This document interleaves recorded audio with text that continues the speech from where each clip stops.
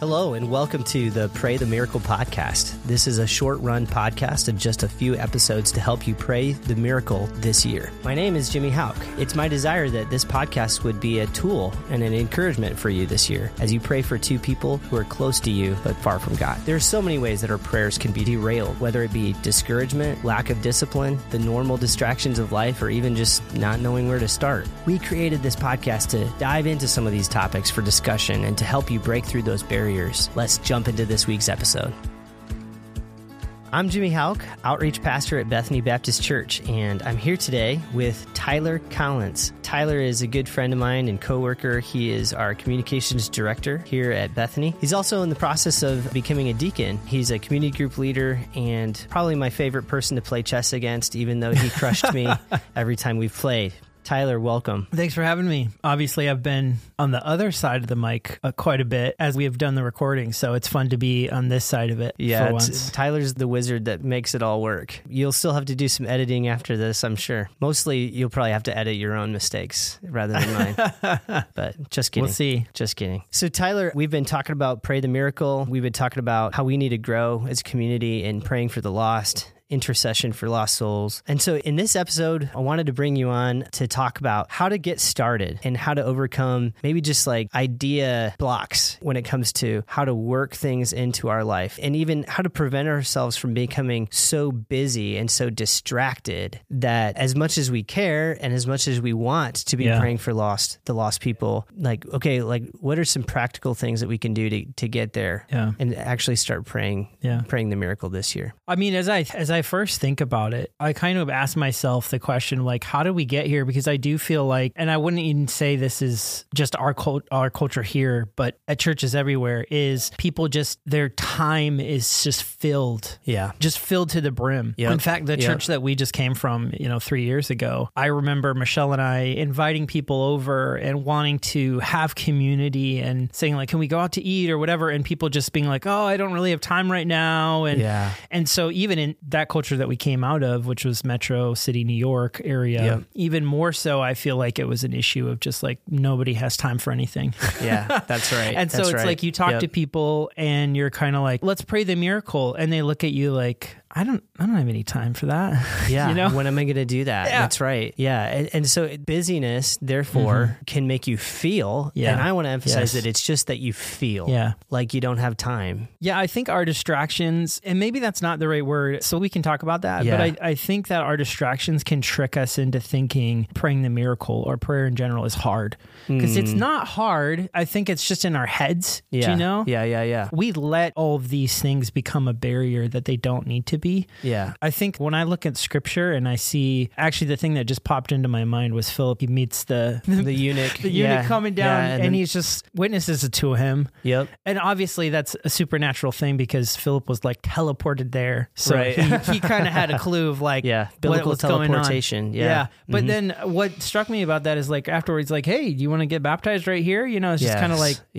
it's so simple. Yeah. And I see that throughout scripture with prayer, even Paul and Silas are thrown in prison and they just pray. It's just this natural prayer thing. And yet in my mind, it becomes so complicated and it doesn't, often doesn't need to be. That's right. Yeah. I often think about two forms of prayer that are both like really important and they actually like affect each other. One are kind of like arrow prayers or prayers as you go. And I think about 1 Thessalonians 5:16 and 17, that says like pray continually. Yes. But then I also think about Jesus, when he heard about John the Baptist losing his head, how he drew away from the crowds for a time of prayer. So it's like, that's kind of like the other side of like, so I think both are so good and necessary. And actually, I think they feed each other. Like I've noticed like when I've set aside like a half an hour of my day, it's a little bit easier to do in ministry because even though I've got a lot on my calendar, my calendar can be flexible to where I can do that. Well, it's kind of expected that you're setting some time aside for prayer, I would think. Yeah, absolutely. Praise God. Yeah. Maybe it's not a bullet point in your job description, but no one's going to take you aside and be like, Jimmy, you're praying a little too much over here, man. Praise God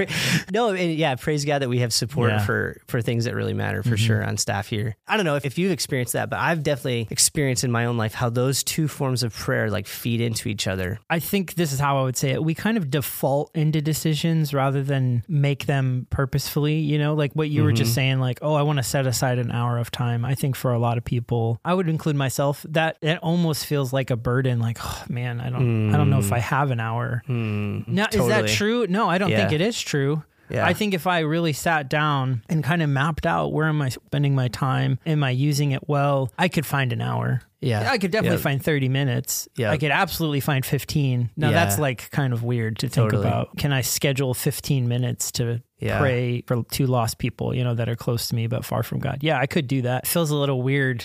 Being like, oh yeah, I'm going to schedule my day into 15-minute segments so I can find 15 minutes, So maybe that is like a little too much. But one way we could do that is like I know it takes me 10 minutes to get to church.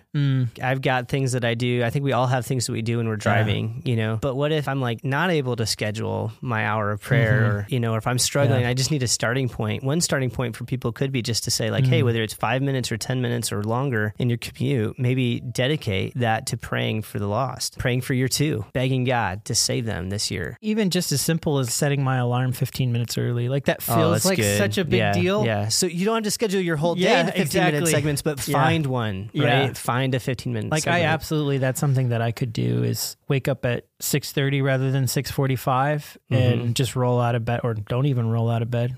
Yeah. Yeah. Totally. Yeah. Just pray right there, or get my cup of coffee, then pray maybe, that kind of thing. But I do really feel like, and this is what I was kind of driving at, is that, and I'll put myself in this category, but I think it happens to a lot of us, is we just kind of default into these decisions and our life gets filled up.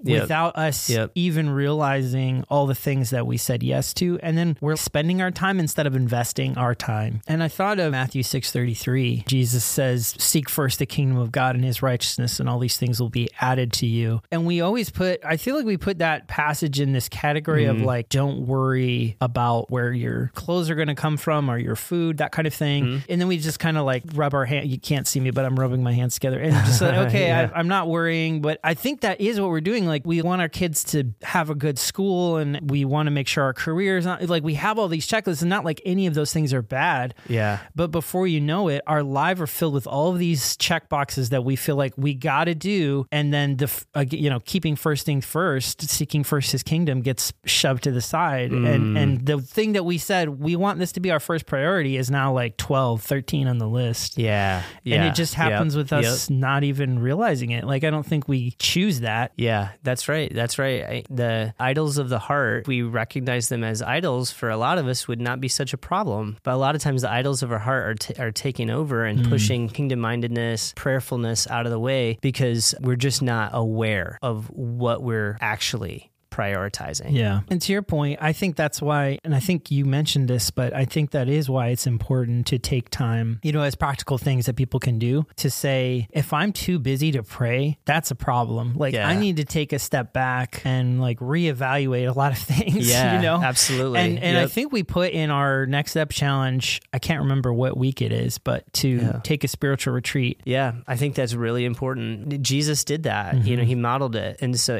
Christians for 2,000 years, so many people have done that. They've taken a day to pray and fast, or they've taken retreats. And obviously that's harder for different people. My wife has an infant that she's nursing right now. And so what that looks like for us is that I feed the baby a bottle and she gets to take her Bible to Starbucks. And that's probably the most of a retreat that we can do. But for me to think, no, my wife needs time with the Lord to journal. And that's a way that she prays often. So I know as she's praying the miracle, she needs like some of the best times for her and her prayer time is journaling. I want to throw this out to you. Have you ever scheduled your time? Like if you've had like a half an hour to pray, one of the reasons I think that can be daunting for people is it's like, what am I going to do? I'm going to like say everything I got to say. And then it's like 5 minutes in and I'm going to be like, I'm distracted. My mind's going to be blank. I'm going to be sleeping. Have you ever prayed for an hour with like any kind of a schedule, or is there anything that you have done to help you pray? Maybe maybe for a longer period of time? I don't think I've ever done it on purpose, but I think what I've done more so is there's been times when I realized I need to pray without giving myself a stop. Not necessarily saying like, oh, I want to make sure I pray for an hour, because that, to me, that often can be a little legalistic. And so I don't want to necessarily, that might work for other people. I'm not like saying this is bad necessarily, but I think that there's been times when I've had to catch myself and be like, oh man, maybe I've been boxing my prayer in by only giving myself this little time block of 15, 10 minutes, whatever. Yeah. And so there's been times when it's been like me feeling the Holy Spirit pushing me to say, let me break out of that box a little bit and just pray and don't look at the clock. Yeah. So you just pray until you're kind of in your spirit. Exactly. You just feel like you're done. Yeah. But then even then, I think the times I've done that, it's like the time doesn't matter anymore. And because all the like distractions and things that I'm worried about of coming up in my day and my week and my plan start to fall away. And then those are the sweetest times, because then it's just me and God. And then I find myself praying for things that I didn't think about. To your point, I don't need a list necessarily, because God's bringing to my heart what I need to pray for. And I find myself praying scripture to God and over my life. And I find myself repenting of a lot of sin. You know what I mean? So it's like, it's more that it's not necessarily me sitting down and be like, I'm going to pray for an hour. It's more like me sitting down and being like, no, I'm going to give God just give him as much time as he wants, almost. I love that. What I love about that is it's just like very real, like relationally. So I totally affirm like what you're saying about like needing to avoid legalism. And I think the idea of like budgeting an hour and setting aside, like for a lot of people, it's just not feasible, or it's like a bad place to start, or because of their personality. And it's like, hey, that would be legalistic maybe, or could be. I personally though, I think maybe because I'm so free flowing, that like I've been helped by taking an hour and saying, I'm going to pray, and I plan it. So now I don't always do it. In fact, I would say, man, maybe I do this maybe every few months. But what I discovered online was like this concept of like a prayer wheel. The idea is like, you set aside an hour, and then you break that hour into like 5-minute segments or 10-minute segments. And then you kind of just like have a plan of like, all right, I'm going to take 5 minutes to pray for my family. Literally, I'll set my alarm on my phone. And it's like, okay, 5 minutes. Okay, now I'm going to pray for my church. Now I'm going to pray for the country of France, or I found that like really helpful because I'm so distractible. What I found is like, it's not hard for me to focus on a topic before the Lord and really talk to him for 5 minutes. Like that's not hard. And then, another topic and pray before him for that 5 minutes. And I definitely don't think it would be good if that's the only way I approach prayer. But I thought, as we were thinking about this episode, like that might be a helpful concept for someone out there who's just like, man, I just like could use a little structure. For sure. And I would couple that too with what we were talking about earlier with the spiritual retreat. One of the most impactful spiritually things that I've ever done is take a weekend spiritual retreat. My wife was gracious and allowed me to like get a hotel and be by myself for a weekend. I was feeling like there are things that are in between me and God. And it wasn't necessarily sin. It was some bitterness that in my life, some things that I knew the Holy Spirit was kind of pressing me, like you have not really processed this biblically. And so I didn't know how long it would take, because I didn't go into that weekend, here's what I'm trying to accomplish. It was more like, God, I know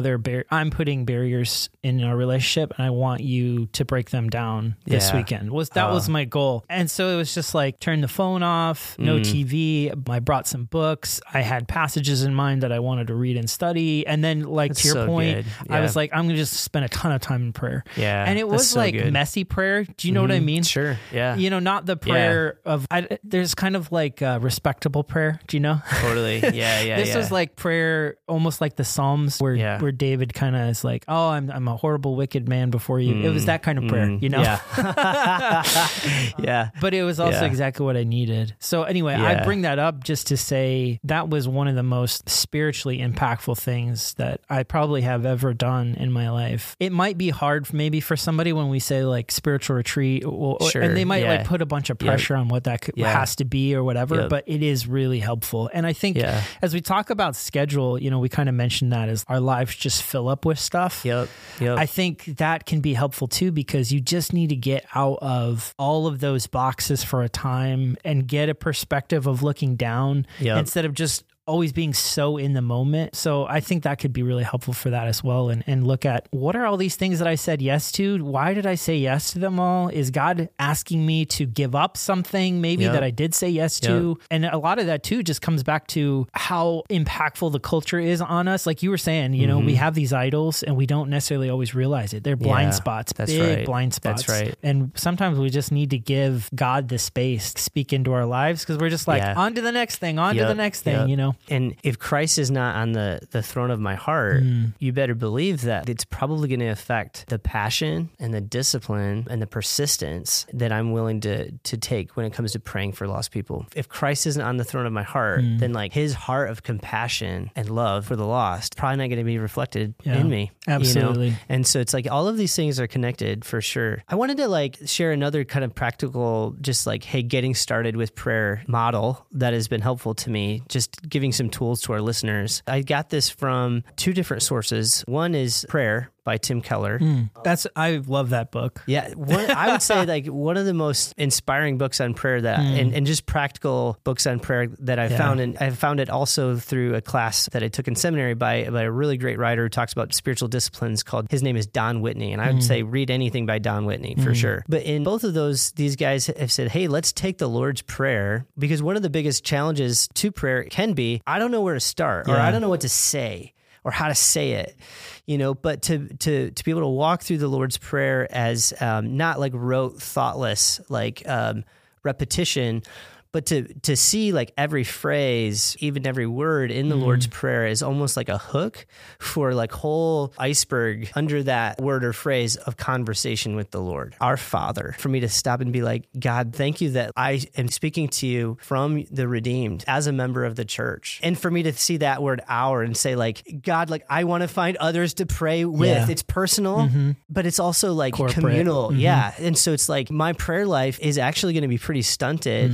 whether I'm praying the miracle or praying in any way. I think my prayer life is stunted unless I'm really pushing into praying with other people. Yeah, absolutely. Let's just sit and like meditate on every word that Jesus taught his disciples to pray. Let that expand out. And then really what we're doing there is what we can do with almost any part of Scripture is we're praying Scripture, which you mentioned earlier. Yeah. I'd love to hear you talk a little bit about what praying Scripture looks like for you. Yeah, you hit the nail on the head. And it's like this mix of almost study, but I wouldn't call it study because it's more like I'm just letting it impact me. You did a great example of it just there where you're considering each word and you're praying it to God and you're like, oh God, you are my Father. And here, oh yeah, I do need to incorporate other people into that. So that's exactly what I do. Often I read it first and I'll write maybe a few notes, but I don't want to go too deep because I do want it to be more of a reaction. Totally. A reactionary prayer, if you know what I mean. Where I'm letting the Scripture impact my heart, and then whatever comes back out of me is what I'm praying to God. And then sometimes it's not good. You know, sometimes I'm like,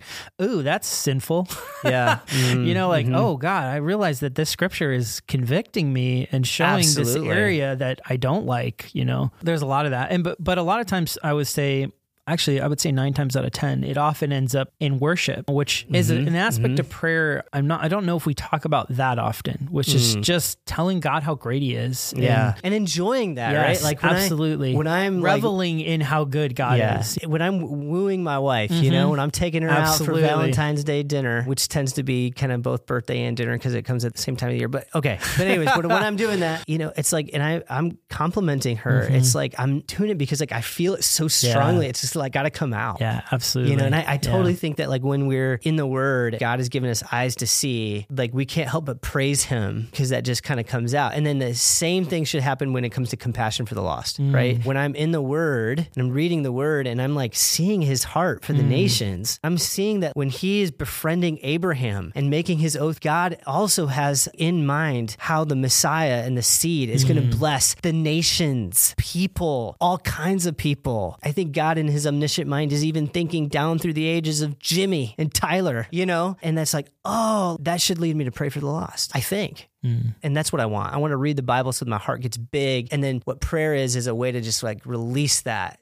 heart filling to the Lord. I think it pleases him, because it's a conversation. He talked to me in the word, and now I've got something to respond to him and that I think honors him and communicates that I heard him. It communicates that I trust him. Yeah. And it's an affirmation to your own heart that, I do believe this. This is the God I serve. And that's what's so beautiful about worship is, we can do that in song. And, I so appreciate Isaac and his ministry because I feel like he does put time into that. And we're singing scripture so often in our services. That's my favorite part about singing worship is that I'm singing back to God these truths and it affirms them in my heart, but then I can do the same thing in prayer as well. It draws me closer to God and it affirms I do believe this. I do have a relationship, so there's also that sweetness of affirming my relationship with God again and again and again. Strengthening your faith. Yeah. When I think about praying the prayer, there is a resource that we have placed online, the Evangelism Toolkit. And on one side of it, there is actually a list of, I don't know, is it 16 like super short prayers or 8? I don't know. There's a number of super short prayers that are based on scripture. If anybody who's listening wants to go to the website, BethanyCentral.org, Pray the Miracle, you can get that free digital resource and use it to pray very practical, biblically rooted prayers for lost people this year. And I've actually taken that, we printed them out and put them on the table for the folks as they're coming out of their worship time on Sunday. And I've actually taken one of those and put it right in my Bible. And I'm trying to use it as I'm praying, getting in the Word and doing my devotions. Okay, it's right there. It's like a bookmark for me. I'm taking it out. And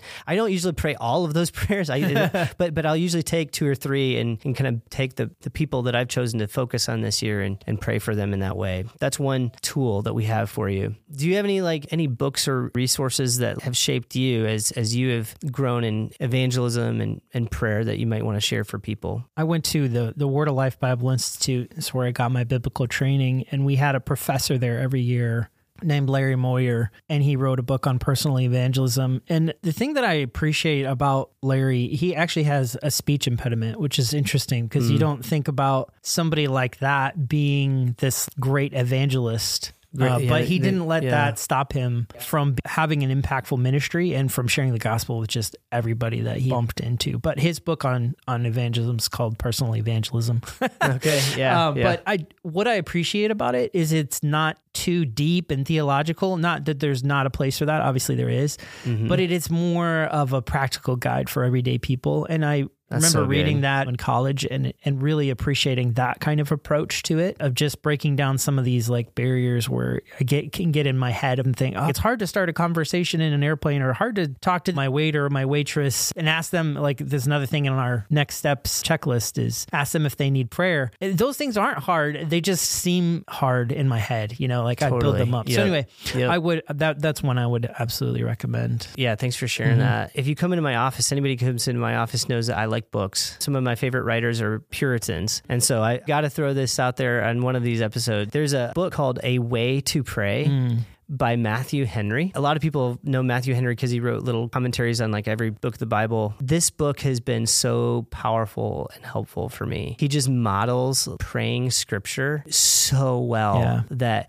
I will often take that book out and just like, especially if I'm in a dry spell with prayer, I will take that book out. Or there's another book of Puritan prayers called A Valley of Vision. And that's a great one. I'll use either one of those to just like to pray the prayers of saints of long ago. And I've learned a lot about how to read scripture and respond to scripture in prayer through those 2 resources. So I totally commend them. I was thinking about last thing before we, if you have any more questions. But so I get the privilege / it's part of my job to edit Pastor Rich's sermons for the radio ministry. So I've been editing through a series we did last year on Ezra and that whole situation. I felt like it really applied to what we're talking about today. The people of Israel had started to rebuild the temple after they come back from exile, and then they face some opposition and they get distracted for like 50 to 60 years.